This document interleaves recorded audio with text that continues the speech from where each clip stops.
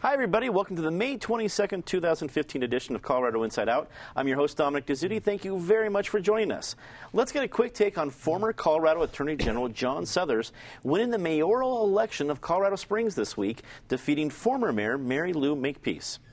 Patty Calhoun from Westward, we heard about these plans from John Suthers a few months ago, so it wasn't a shock, but he was a clear winner. I think officially his opponent conceded a few minutes after 7 o'clock the polls closed. What do you think of John Suthers' new position? I think it's a fascinating move for him. Here's a person who truly believes in public service. He was thinking about it last summer, running for mayor. That was right when all the gay marriage issues were coming down. And although I don't agree a lot with John Suthers on some of his political stances, I don't think anyone can disagree that he's a very honorable man who works hard and has the common good at heart. David Copel from the Independence Institute and DU Law School. Can John Suthers help, which is Colorado Springs, one of Colorado's biggest cities? What do you think his impact is going to be? Well, he certainly aims to have a big impact, and I think he was, to some degrees, a Chamber of Commerce type candidate. I think he got 69% of the vote, which means besides the Chamber of Commerce, a lot of other people liked him as well. His theme has been to get Colorado Springs moving again, and I think reading between the lines, he is going to, down the line, be pushing for a large tax increase for infrastructure development, perhaps also for corporate welfare as well. We'll see what that happens, but I think he's aiming to be a very energetic and transformational mayor for the city. Penfield Tate, attorney at Green Bay Traurig, also a longtime state lawmaker. Does John Suthers bring enough gravitas to move the needle in Colorado Springs, which is pretty conservative and also known to really buck a lot of, like as Dave was speaking about, government spending trends, whether it's for infrastructure or anything else? Can he make it happen? Yeah, I think he does move the needle for several reasons. As Patty said, he's an honorable man. He's a stand-up guy, and he's a smart man, and he's established his management credentials. So I think for a city like Colorado Springs that's only had a strong mayor form of government for going on 5 years now, he is probably the ideal guy to come in now. He's clearly got a mandate. 69 to 32 is a pretty good mandate. He'll come in, and he is conservative, but what's interesting is I think John's a pragmatist, and he's a conservative coming into a city that he knows has not invested in core infrastructure and has not done some of the things to keep the city competitive with Denver and other suburban communities in the Denver metro area. And he's talked openly about a need to reinvest in the community, which, given where we are in Colorado, means you're going to have to put forth some tax increase measures. And I think John's the guy who will be measured, who will be judicious, but who will push forward because he wants to move the city forward and help it develop. It's going to be an interesting time for Colorado Springs. Mm-hmm. Kara DeGette, editor of the Greater Park Hill News, thank you very much for joining us. Colorado Springs is a very unique city. What do you think John Suthers' impact will be? Well, as you know, and thanks for having me on today. As you know, I was in the Springs for many, many years as a journalist covering that very conservative city. And of course, John Suthers is an affable, very honorable guy. He has committed his career to public service, and he should be commended for that. I do have a little bit of a different take, though, in that, I think Colorado Springs voters have certainly spoken, and overwhelmingly they've said they want more of the same. His opponent was Mary Lou Makepeace, who's also a former mayor of Colorado Springs, but who was considered much more moderate to liberal in the city. And with Suthers being elected as mayor, we've got, a 63-year-old white male who is in charge of a 9-member city council with no people of color on it and only 2 women. And the average age of the council is 62.4 years old. So I think if they want to really ignite their economy and draw in some young, dynamic people and companies, they're really going to have to get creative in figuring out ways to make that happen. So best of luck to them. Just hours before a shutdown deadline, a short-term deal was reached in the House this week that would keep construction going at Aurora's VA hospital if the Senate agrees to the bill. The proposal would lift the cap on the project another $20 million, which officials believe should sustain construction for another 3 weeks. Patty, as of this taping, Friday at noon, we don't know if the Senate's officially approved this bill or not before they head off to Memorial Day vacation. Assuming they do, it's still only 3 more weeks at the VA hospital. It's not like they've solved the problem. What do you think of this stopgap solution? Well, how can the Senate not approve this incredibly limp proposal that does nothing except extend the horror for another 20 days? They have to do it. On Memorial Day weekend, they're going to shut down the construction on this facility for veterans, the people who have been so mistreated over and over and over in this project. But the fact is, this is just another $20 million that's already in the budget. They had just put a cap on spending it. It doesn't solve the problem of the fact that we're 3 times over what that hospital was supposed to cost, that we are nowhere near done. And there have been a lot of complaints about even if and when it's done, will it be the right kind of facility for the care these veterans need? So somebody in Congress should be taking a long, hard look. They should have been doing it years ago. But Colorado's delegation is very clear in the fact heads should roll, and somebody organized should make sure this project really goes through the right way now. David, Congress kicking the can down the road just a couple more weeks is a trend we've seen on a lot of issues. Do you think that will be how they address this in the future, just again giving them just enough time to not really tackle the big issue? Well, Congress's problem, of course, is it can appropriate money, but it's the executive branch which has the job of then spending the money. And the VA is, in its hospital construction, is a disaster, and not just in Aurora. You've got 4 hospitals. You've got New Orleans, Orlando, and Las Vegas hospital construction projects going on by the VA, just as bad. Huge, enormous cost overruns, projects way behind, and we're way better than Las Vegas. They're 74 months behind their schedule. So Aurora is, relatively speaking, one of the best managed VA hospital construction projects going on. That's so sad. The Washington Post had an article this week from a VA whistleblower. They've spent $6 billion illegally in violation of their own contracting rules. President Obama, I think accurately in his 2008 campaign, said there's a lot of problems at the VA and this is a real disservice to the veterans. But then when he became president, started doing all these new VA projects as a social welfare agency and homelessness and things like that, appointed a political general who might have been good for fighting wars, Eric Shinseki, but was obviously terrible at managing the VA. Finally, after this fiasco's gone on for years and neglect and falsification, the president appointed a new guy, former head of Procter & Gamble, who maybe knows how to manage a large organization. And we do see, 9 months later or so after that guy came in, they got rid of the guy who was in charge of VA hospital construction with a $64,000 bonus on the way out. So hopefully this is beginning to turn around. But what a catastrophe it's been, and what if we'd just given these vets vouchers to get the care wherever they can get it, instead of wasting all this money on failed construction projects?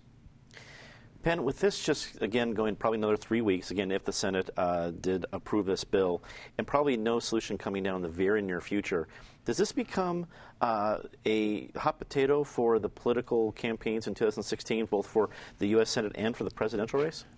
Absolutely. I mean, first, we ought to agree that this is our joint rolling disgrace of the week until a solution is established. But by kicking the can down the road another 3 weeks, what Congress is really doing is saying we have no choice but to just waste a whole bunch of money and finish, because just abandoning the construction project here and in New Orleans and in Las Vegas, just stopping the projects is not politically feasible. No one will accept that result. So you would hope that a combination of the right people getting fired and different people being put in charge of these construction projects, pick an agency like the Army Corps of Engineers or someone that builds something for a living. I'm not convinced that the VA ought to focus on infrastructure construction as much as making sure his health care is delivered to veterans, whether through privately owned and operated or nonprofit hospitals. I don't know if I'd go as far as David does with voucher, but some other structure needs to be established. And it's not just the administration. Part of this fault, I think, lies with Congress. This isn't the first time these construction projects have been so massively over budget and so woefully behind schedule, but Congress keeps appropriating money and doesn't solve the problem. We need Congress to step up and come up with a solution also. It'll be a hot potato for all of them running for re-election. Kara, does what we saw this week a sign that it's only going to get worse, or that there's maybe a light at the end of the tunnel that's going to get better? Well, I don't see any light at the end of the tunnel. I don't think any of us do. I don't know if anybody does. But what else can be done but to finish it? We can't just let it sit there unfinished as a monument to waste and mismanagement, right? But, adding to what Penn just said, absolutely Congress has to take some responsibility, and, so does the administration. And as Patty pointed out, the irony, of course, is that this latest happening right before Memorial Day is just a travesty. It's just unbelievable. Mm-hmm. A scathing independent review of the Denver Sheriff's Department was released this week. The report, ordered by Mayor Michael Hancock in 2014, showed several operational flaws ranging from staff members being unable to accurately count inmates to inadequate emergency safety plans. You heard me correctly, to not be able to count inmates correctly. David, this report, and every high-priced consultant is going to come out with a pretty big report. That wasn't a shock, but I think it was like 277 recommendations. What must the mayor and the city government of Denver do in response to this review? First of all, kudos to Mayor Hancock for going to a very high-quality outside source for this review, and they did a thorough job, identified a lot of problems. And he said, we're going to go forward and we're going to implement every single one of these reforms. So that's exactly the right thing to do. Now, Susan Green of the Colorado Independent wrote an article saying, great, but on the other hand, when you look at the team that Mayor Hancock has to implement these are all the same people who were in charge when the problems were going on in the first place. Some of these things are not cutting-edge jail management issues. There's a professional organization, the American Jail Association, that sets standards, provides professional training, all these things, and many of them are very obvious. For example, when there's a problem with an inmate, you don't necessarily have to use force as the first resort. You clearly want to be able to use force if you have to, but it doesn't have to be the first resort, and that is not something that's on the cutting edge of jail management. So it's really shocking that things are so badly managed at the Denver jail. Mayor Hancock didn't cause, like President Obama with the VA, he didn't cause the problem. He inherited it, didn't do much about it in his first term. Hopefully that'll change. You wonder about the alternate history world if in 2003, Ari Zavaris, the former police chief, had won that mayoral race against John Hickenlooper, because Zavaris, among other things, had been head of the Colorado Department of Corrections, running the state prison system, which, imperfect, is a lot better managed than the Denver jail. And maybe if Mayor Zavaris had been around, he would have been more hands-on about getting the Denver jail up to the minimal national standards of competence. Penn, I didn't go through every part of the recommendations, but just a peripheral view seemed that it's going to take some funds and it's going to take some uncomfortable house cleaning. Mayor Hancock just got reelected with no real opponent, so he can say he has a pretty strong mandate. Does he have the political will and the capital at this point to make those uncomfortable decisions and to make this happen? Well, first, credit to Mayor Hancock for having the studies conducted. He's got to have the political will. He has no choice because we can't afford to let the current situation continue. It's a public relations nightmare. It's an embarrassment. And frankly, we don't have enough money to keep paying all these judgments for all these, inmates who keep getting beat up. So you've got to stop the bleeding at some point. I think the mayor knows that. And so we're going to have to see significant reform. We're going to have to see some personnel changes. It's not just dollars. My guess is that the sheriff's department is probably significantly understaffed. So there's going to have to be some more hiring. And I don't know how many applicants are in the pipeline. My guess is not enough to meet the needs. So there are a number of things that need to happen. But when you look at the report, what it really speaks to, some of the things they talk about are common sense. You can't count inmates. You don't know where they are, seriously. But a lot of it speaks to really a significant change in the mindset and the approach to corrections and management of inmates. Remember, most of the people the sheriff's department deals with are people who are awaiting trial, not people who've been convicted of anything. And so you're dealing with folks who are under that presumption of innocence until proven guilty. And so there's a different standard that really has to be applied to this particular population.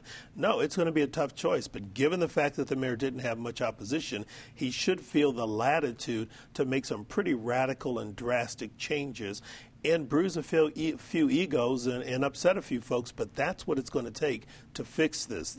We've been talking about this for months. This is just a massive mess, and it's going to take a Herculean effort to fix it. Carrie, you go through some of these problems that this report revealed. Sheriffs didn't know which gang affiliation was in which cell, so who knows if they put competing gangs right in the middle of a cell. They didn't know exactly the accurate number of things. It sounded like Barney Fife was in charge. What do you think it's going to take to make these changes happen? Well, the report found dysfunction at every level within the sheriff's office, at every level. That's astonishing. And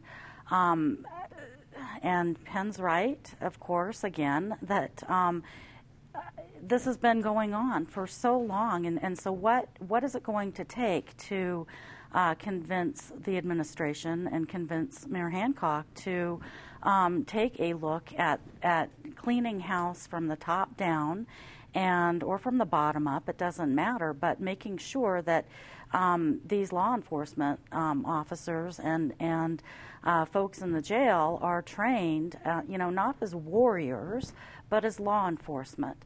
If the repeated civil rights violations that are occurring isn't enough to get his attention, then yes, I would think the massive payouts that are happening, $11 million since 2011, or $12 million since 2011, you'd think that the money should start grabbing the ears of not only Mayor Hancock but the taxpayers. Patty, Mayor Hancock's going to have a relatively new city council, a lot of new faces, at least 6 new faces. How do you think that's going to affect what he wants to do? Well, everybody on city council and in every level of city government should want changes. This is outrageous. And the fact that we've had to wait for this report, the report definitely was worth waiting for, but they could have done some changes in the meantime. We could have maybe cut back on some of those $12 million in the settlements. What's fascinating about this report, besides the incredible depths, more than 270 suggestions, is the reference to Dickens. I guess we should be glad that they didn't refer to Solzhenitsyn, and because really the only thing worse than what we're hearing about Denver jail would be calling it a gulag. And ironically, Denver voters less than a decade ago voted to tax ourselves so we could build a state-of-the-art jail and justice system, which we obviously don't have. So Hancock didn't have any opposition when he was running, really, but he will get opposition, I think, from residents to paying out for any more settlements because of incompetence at the sheriff's department. With just over 10 days until Denver's City Council runoff election, let's take a look at the 4 runoff races in Districts 2, 7, 10, and 11. Penn, well, I know these are probably under the radar for a lot of folks. I mean, these are just districts within Denver, so not everyone can vote with them. But there's some pretty tight races, and they're getting pretty vociferous between each other. I know District 11 by itself has made a lot of headlines. You can take your pick. You can go general. What do you think? You know, that they are, and thank goodness for them, because it's been the only drama this municipal election cycle is all of these city council races. I just wish the charter was different and it'd be the top 3 or 4 vote getters in a councilmatic race instead of the top 2, so you could keep some of the drama going. But you mentioned District 11, where we have Stacey Gilmore, who is an executive director of a nonprofit, and Sean Bradley, who's also the executive director of a nonprofit. There have been accusations back and forth about conflicts of interest. Both of their nonprofits do business with the city, have contracts. Stacey's husband is the deputy director of the Department of Parks and Recreation, which has got to create an issue for the mayor and for her should she get elected. So that one's high on the radar screen. You've got District 2, where we've got a veteran reporter in Kevin Flynn running against someone who was described to me, John Kidd, as the only Republican in municipal races throughout the city. He's been endorsed by Jeannie Fotts, former Secretary of State Scott Gessler, and a host of other Republican office holders. I think many thought that had 2 Democratic state reps, Jean Labuda and Fran Coleman, had not been in the primary, that Kevin might have won outright the first round. We'll see. It is probably one of the more conservative areas of the city out in southwest Denver. We'll see how that goes. Jolyn Clark and Aaron Greco are running off in 7. Clark's been endorsed by the Post. Greco's been endorsed by Ed Perlmutter and a bunch of other sort of high-level politicos, but there's a legitimate question whether that translates in a city council race, where sometimes neighborhood group endorsements are far more powerful than an endorsement from the president or first lady or anybody like that. And finally, District 10, I think it's Wayne New and Anna Jones. I think both 2 veteran folks who have been active in the community. Both have long list of supporters. They're all going to be interesting races, and it's going to impact, I think, the direction of the city council, just because I think they all bring some different perspectives from their communities. Kara, what do you think with the runoff race coming up? Well, I think that the impact of the outcome of those races is going to be important. But I think from a bigger picture, the city council now is really what has emerged is that the issue is going to be moving forward. The question over development versus neighborhood groups, and whether or not the city council is going to continue to, provide, just open door policy to developers without really engaging in long-term planning, including traffic planning. So I think that the spotlight is really starting to emerge with that. Patty, what do you think? Well, and in fact, if you look at District 1, where I happen to live, you can see that is the big issue. People are upset with development. They're upset with what seemed like a rubber stamp for all development projects. They're upset with the incumbents or the people who seem to be allied with the movers, the traditional movers and shakers. So I think we'll see some of those upsets coming in the runoff. I don't want to give him the kiss of death by saying what a great city council person he would be, but Kevin Flynn, who covered city council for many years, would be a really great asset there. David. The Kevin Flynn John Kidd race is the only one where there's really a notable ideological difference between the 2 candidates. The other 3 races, you got to look very hard to find that. So it's more of a personality type thing. I would say kudos to the Denver Post, which on Denver Post TV has posted interviews and debates with all the candidates, so people can inform themselves. Absolutely. I was very happy to see the fact we got some of the information about this from Matt. That's great. Let's get to our favorite part of the show, Disgrace of the Week. Patty, as always, start us off. Well, once again, I have to say Mother Nature is a bitch. For everyone who's got great Memorial Day plans, all the good nonprofit charity events, all the incredible plans that are out there, big damper put on them by Mother Nature this weekend. David.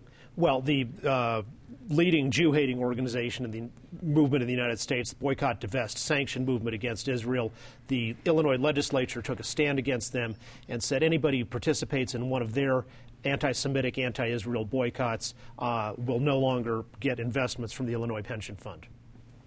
Ken. Well, contrary to what Patty said, I love Mother Nature, and on behalf of Denver Water, use only what you need. My disgrace of the week, the Jeffco School District, I can't understand why you would not want your governor to do a bill signing on testing students in one of your schools in one of the largest districts in the state and citing security reasons. It just seems bizarre.